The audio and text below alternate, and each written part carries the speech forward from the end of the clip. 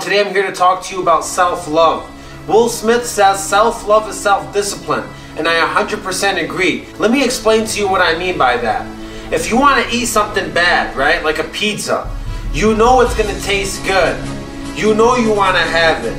You know it's going to feel so good while you're eating it, right? That's all the things that we usually think about when we break that discipline and we eat that pizza.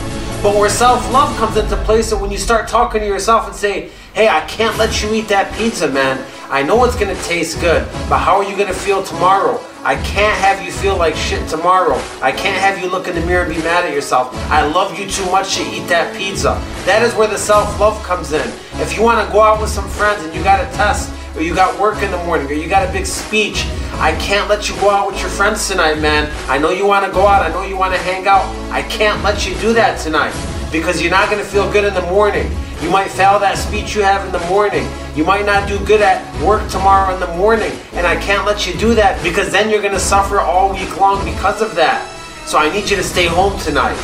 So self-love is self-discipline. Whenever you have a difficult decision to make and you don't want to make that decision, start talking to yourself from the self-love angle. Start talking to yourself from your future self. Have your future self talk to your present self, and have your future self stop your present self from making a bad mistake, because self-love is self-discipline.